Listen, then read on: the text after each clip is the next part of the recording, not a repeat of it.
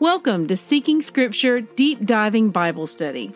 I'm Christy Jordan, and I want to help you develop a first-hand relationship with the whole Word of God.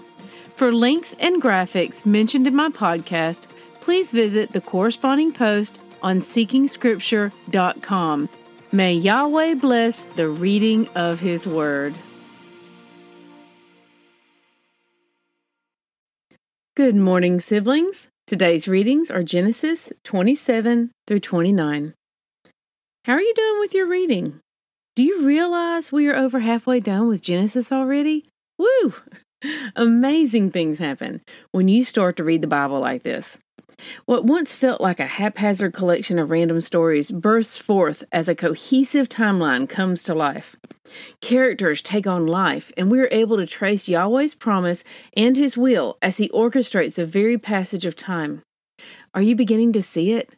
Things we once felt were hard to understand, when we commit to reading them for ourselves, begin to make sense in a way we never imagined possible. We begin to notice details, recognize recurring patterns, characters, roles, and through it all, the character of Yahweh is revealed to us time and again. When Yahweh's people commit to reading His Word, everything changes. Rabbit trails. Details, details, details. It is amazing how much information can be put into so few words, and today's 3 chapters are another example of that. Let's dive in and swim around a bit. Genesis chapter 27 notes. Isaac knew that Yahweh had set aside Jacob to receive the rights of the firstborn, but he clearly favored Esau and sought to follow his own wishes instead. Now, clearly, Esau knew Jacob was to be considered firstborn as well. As we read in Genesis 27:36, he says, "He supplanted me these 2 times. He took away my birthright, and here now he has taken away my blessing." Jacob's transliterated name is Yaakov. Yes, that Y is pronounced as a Y because there was no J sound in Hebrew. His Hebrew name is listed here in my notes if you'd like to visit my notes on seekingscripture.com and see that. Now, since we don't have those characters in our alphabet, we have to do something called transliterate to his name.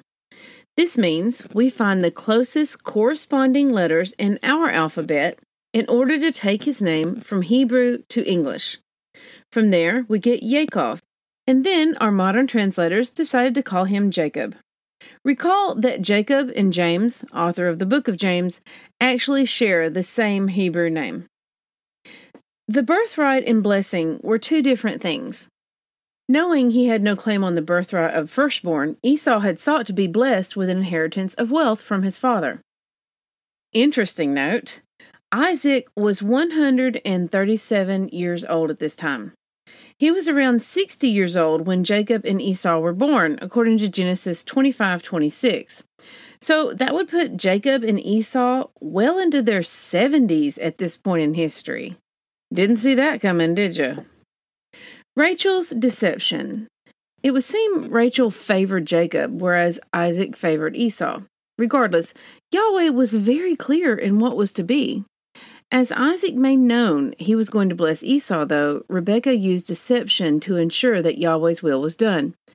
Ironically, her deception was not necessary. All she had to do was to trust in Yahweh. Instead, her son ended up running for his life and harboring guilt over his part in this for much, if not all, of his life. Genesis 29 chapter notes. Pattern alert. Mesopotamia was Abraham's birthplace, and where he sent a servant to find a wife for his son Isaac. Now, Jacob returns to the same place for the same purpose. There are other patterns in today's readings as well. Gathering at the well. Wells were a big gathering place for folks in these days, especially country folks. People and animals needed water on a regular basis, so outside of the cities, wells were a big center of society and social life.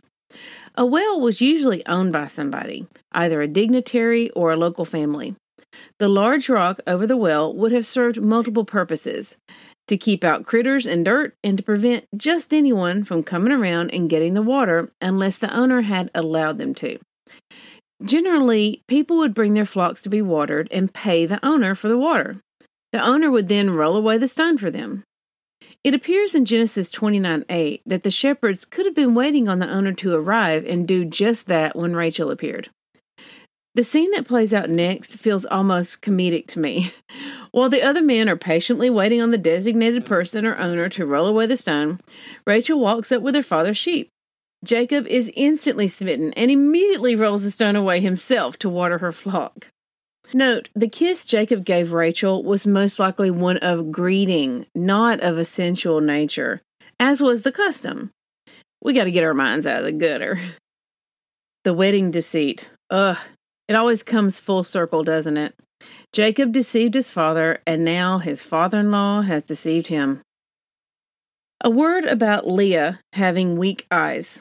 This is a translation of a Hebrew idiom that many believe means she wasn't very pretty, whereas we are told Rachel was very beautiful. We can gather this as the probable meaning from the use of but right after we are told that Leah had weak eyes. But her sister is very beautiful. Leah was the firstborn, and by rights, she would have been married off first. We don't see a record of Jacob consulting Yahweh as to which woman he was to marry, but it is easy to imagine Yahweh chose Leah as Jacob's first wife when we see that he immediately blessed Leah upon her marriage with many sons. Not only that, but her sons would go on to be the Levites, the line of priests specifically ordained by Yahweh, and the line of Judah, Yahweh's special and set-apart chosen people. Interesting note. Levi is not pronounced like the genes in the Bible. Instead, it is pronounced Levi. Do you feel cool now? How long did Jacob really have to wait to marry Rachel? Many people think he worked 7 years, married Leah, worked 7 more, and married Rachel. That's not what the Bible says, though. The Bible says he worked 7 years, married Leah, finished out their wedding week, which was 7 days, and then married Rachel. From there, after he had married Rachel, he worked an additional 7 years to fulfill his additional obligation. Crazy what we learn when we read it for ourselves.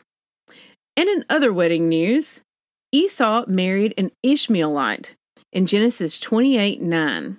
The 2 rejected sons, Esau and a descendant of Ishmael, formed a union that will further set into motion a pattern of war and enmity between their descendants and Yahweh's people that will carry on through the return of Messiah. Hang on to your hats, folks. Important events. The 12 tribes of Israel are being born. Reuben, Simon, Levi, and Judah are born in chapter 29. 8 more to go. They'll be born soon, so keep your eyes open. Play the name game. If you want to dig around and go deeper, check out the meaning and significance of the name of each son of Jacob.